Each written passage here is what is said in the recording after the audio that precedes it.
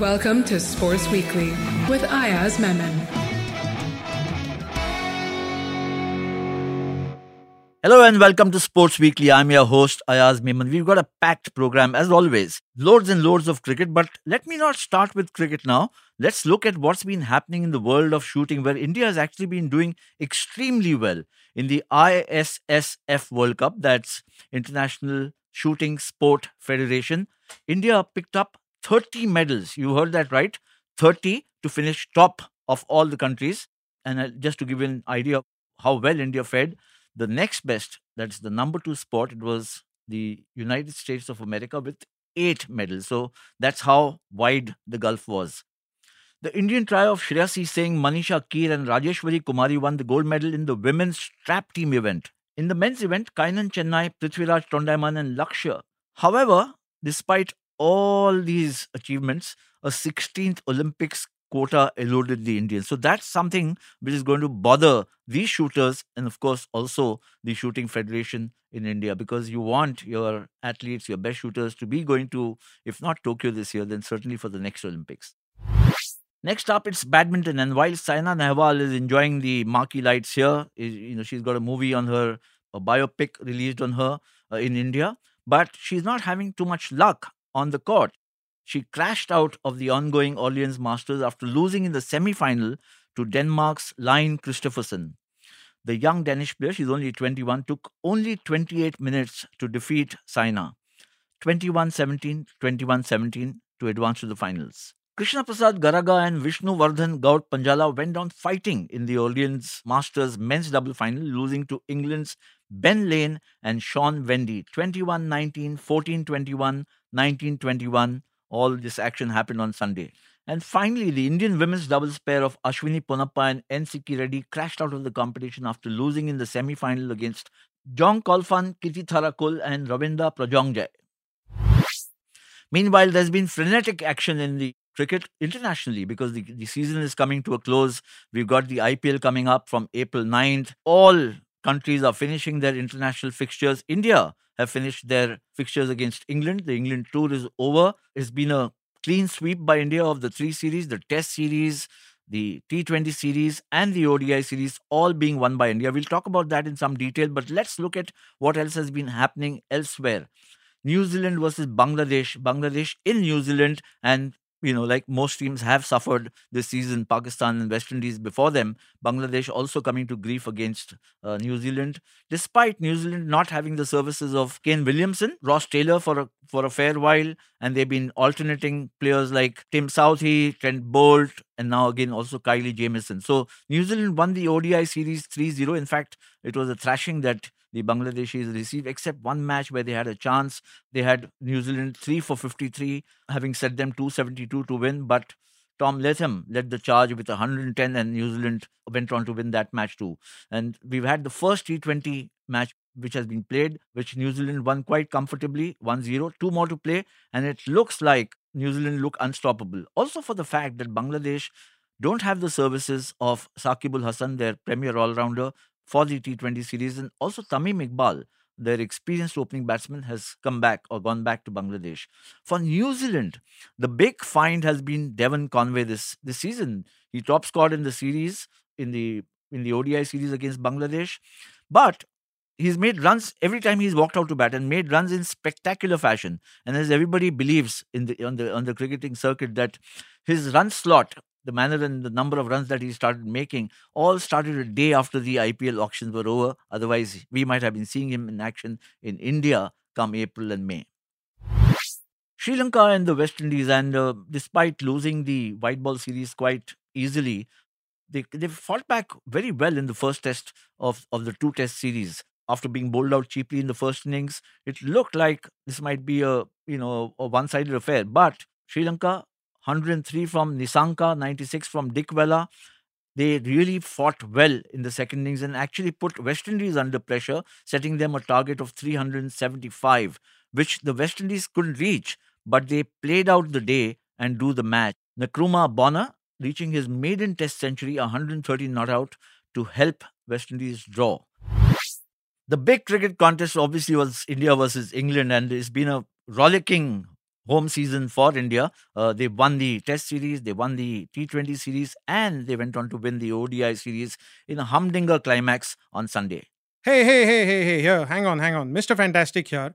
And yeah, it was a humdinger of a series, and that's great for fans, no doubt about that. But as a fantasy cricket player, it's a nightmare, you know?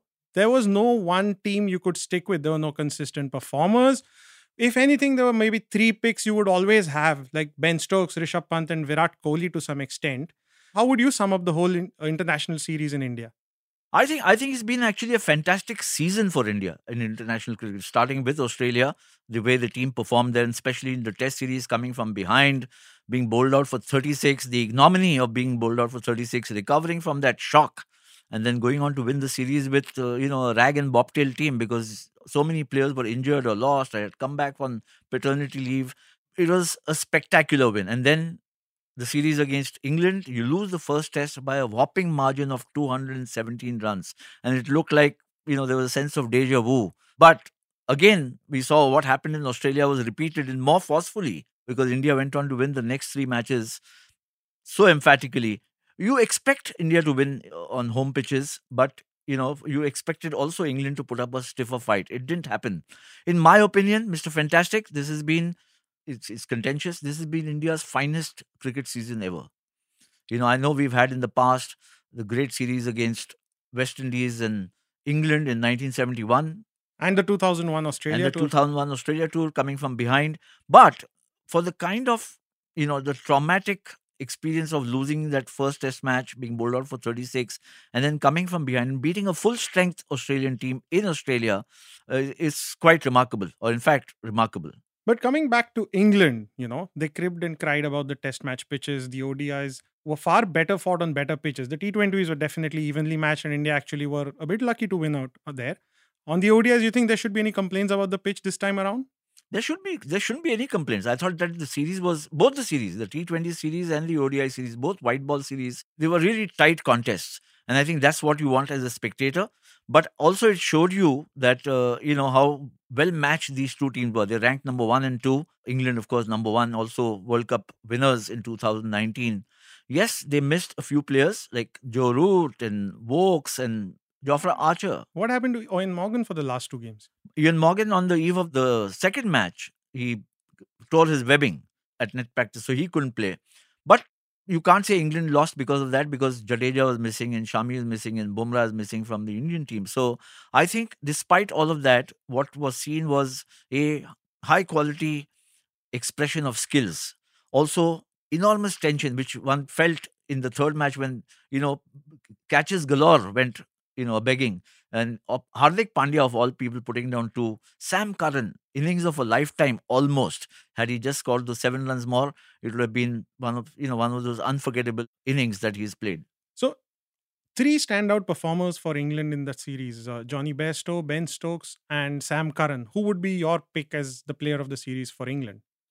I'm tempted to make Sam Curran because he's younger. He's got a great future ahead of him. He's actually now pushing Ben Stokes or challenging him as the all rounder in the England team, because Ben Stokes has become more of a batting all rounder. Sam Curran still wants to bowl a lot. As it happens, I had actually seen Sam Curran's father play in the 1983 match against India, the World Cup match when Kapil Dev made 175.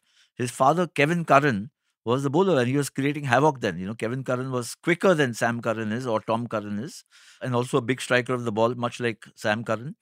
I think Sam Curran is really the find for England, because in these conditions where there's not much help for his kind of bowling, he he didn't get his full quota of overs, but came and did a reasonable job. And this innings was quite remarkable for me, this 95 not out, for his great game sense, the way he understood the situation, the way he farmed the strike to bat alongside Mark Wood and take it as close as he did, showed a mind beyond his years.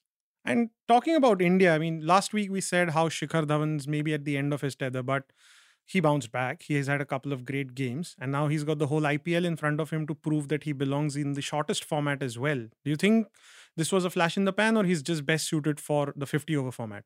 I don't think it's a flash in the pan. I think it's a very gritty performance from Shikhar Dhawan, because, of course, he was pushed to the wall. I mean, there are so many claimants now to places in the Indian team that you can't afford to be loose or lax at all. So he's come back, he's the highest scorer for India in the tournament. So I thought that he's done extremely well. He's becoming more and more a white ball specialist. So he's probably got a couple of years more in the game, but it's not going to be easy for anybody, not just him. I think what's happened with the arrival of players like obviously Pant, and then even a Krunal Pandya and so on, so many young players coming, that even the established players can't take their place for granted. Even Virat Kohli decided to open the batting in the T20s because you got Shreyas Iyer and Surya Prakash Yadav and all of these guys coming in. There's just so much richness in Indian cricket today.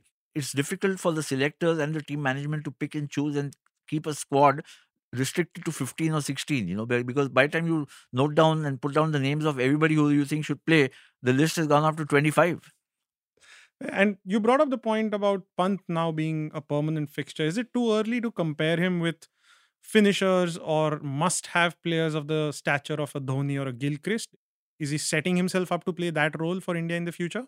I think so. I think Mr. Fantastic, I think this season belongs to Rishabh Pant, and not just as the player from India, but I think internationally. Yes, Kane Williamson has made loads and loads of runs, so too Joe Root, and I think that what Rishabh Pant has done is he's kind of woken up from his slumber. When I say slumber, he was always an total action batsman, but he was not picking the right moments to play those kind of shots. I mean, the shot selection used to be a bit of a problem. He used to lose his wicket when the team needed him to hang in there. So you can be a stroke player, but you must also be able to execute your strokes well and pick the right bowlers, the right situation. When do you attack? When do you, kind of see off an over or two from a bowler who's looking threatening? These are all things that come from experience and maturity, which he's shown. In my opinion, the only other claimant for the best players title, so to speak, was Ravichandran Ashwin. But Ravichandran Ashwin, fantastic performance against Australia, fantastic performance against England, but in Test cricket. He's not playing white ball cricket. I must add here, interestingly, Dilip Vengsarkar, former India captain, in one of his interviews to a national daily, said that it's time that this boycott, so to speak, of Ashwin for white ball cricket ended.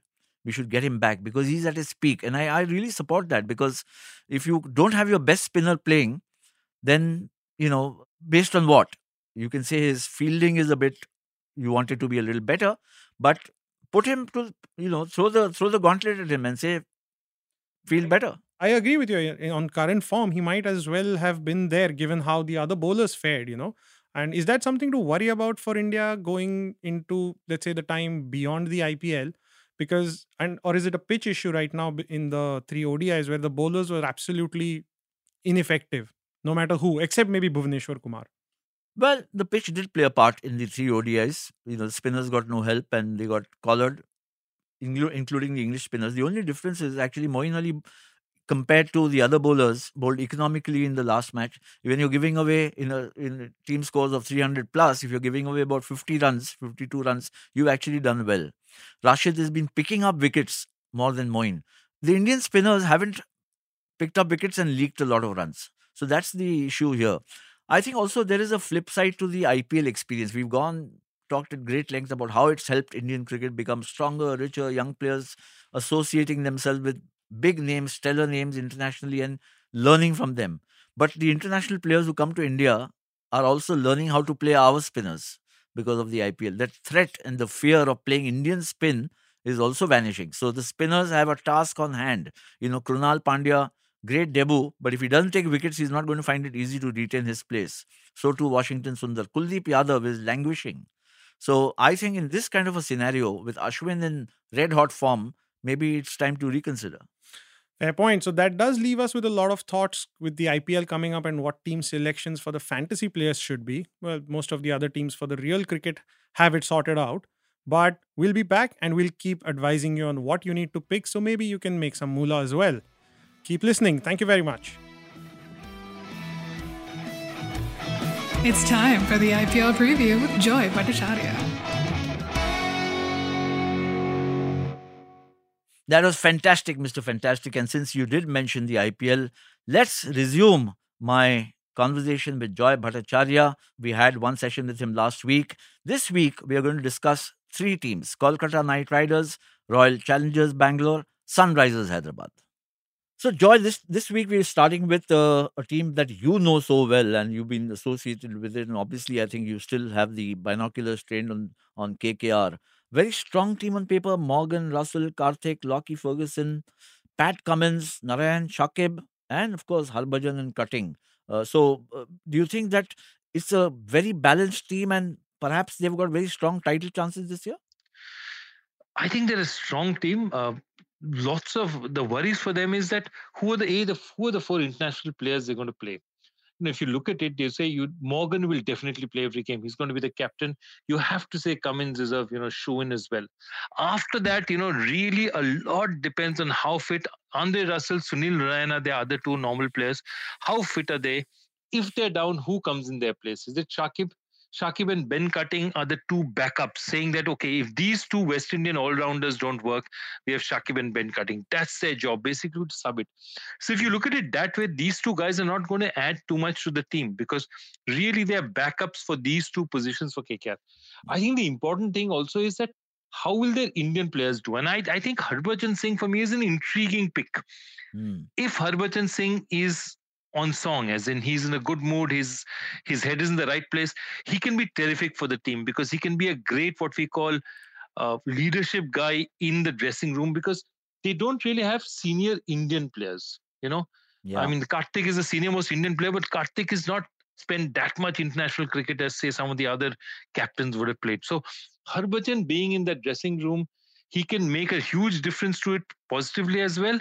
And if he's off, that will impact the team. I'm hoping that Harbhajan does that. The second is that their young Indian bowlers have really invested in them. Prasidh Krishna, Nagar Kotti, Shivam Mavi. Now, these guys need to deliver because given the kind of pitches they'll play on, these guys will be playing matches. At least two of these guys, one of these guys, two of these guys will be playing on a regular basis. And if Andre Russell goes down and it's Shakib who's playing, then you can assume at least two will be playing all the time. And that then again is a factor. Their Indian pace bowlers must come to their party. Quick word on Morgan. I mean, the change of captaincy midway last season, and then now, of course, he's the captain for this season. Yeah. For me, the real surprise was the fact that they didn't right up front say that Morgan's going to be the captain the moment the IPL auction was over. I think they should have just done it then and there and finished it off with. And Karthik is one of the nicest men in Indian cricket. He would have been happy and said that, if that's what the team was good for the team, it's good. I think they delayed. And by that time, I felt Morgan had started getting his head around because remember, Morgan and Baz McCullum are old friends from KKR. I mean, Morgan spent quite a bit of time in KKR. So they're old friends. They know each other well. Morgan spends a lot of time in Australia and New Zealand, as does Baz. So I think they have something there which they're going to put together and make a unit out of. The thing is, they require the Indian guys to really deliver for them. For this party to be successful, the Indians must deliver. What about Royal Challengers Bangalore? They've never won the title. They've had big stars, big guns, Virat Kohli, AB de Villiers in the past, Chris Gale, and so many others. This time they've gone in for Glenn Maxwell. They paid a big price for him. They've got Dan Christian back. He seems to find his way across all leagues. Washington Sundar has come of age. Kyle Jamieson, he's a budding, explosive all rounder. Good enough to win the title this year. I feel they've been good enough to win the title on paper for the last 4-5 years. At least they've been good enough in some way or the other. They're a very, very decent team on paper. Their big problem is that they have a situation where because they haven't won for a very long time, the moment a player does not succeed, they immediately start fiddling around and changing around. I mean, they are the exact opposite of CSK. CSK sometimes you think sits on the same team too long before acknowledging a player doesn't work. And you have to feel that sometimes RCB moves too quickly. Was Shivam Dube given enough of a run last year? Similarly, there are lots of stories like that which you will see with RCB that, they've just panicked and they said, okay, we're going to make a change. So I think this is one of their do or die kind of seasons saying, look, we've got to make it done. Virat, I think, has made a great statement by saying up front, he's going to bat, which means if that is the case, that means Virat and Devdutt Padikkal open the batting. Okay.